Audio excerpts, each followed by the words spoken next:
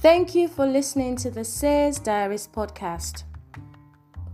Today, the Spirit of the Lord says, "The blessings and miracles I have for you are nothing like you imagined.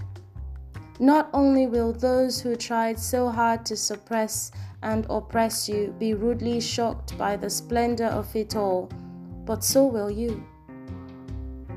I have sent my little bird to whisper into the ears of kings and princes who recognize that your lifting is paramount to theirs as well." Suddenly, everything changes.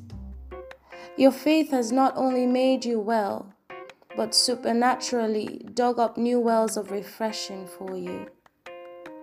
This new season of miracles will take a lot of getting used to because you have never experienced such comfort as this. It will be wise to stick to your present routine as much as possible. Do not be carried away by the flamboyancy of it all, or the so-called, in quote, new friends who suddenly seek to want to keep your company. If you ask for my wisdom, I will generously give it to you and show you what to do. This is the word of the Lord. Until tomorrow, have a glorious day in Jesus' name. God bless you.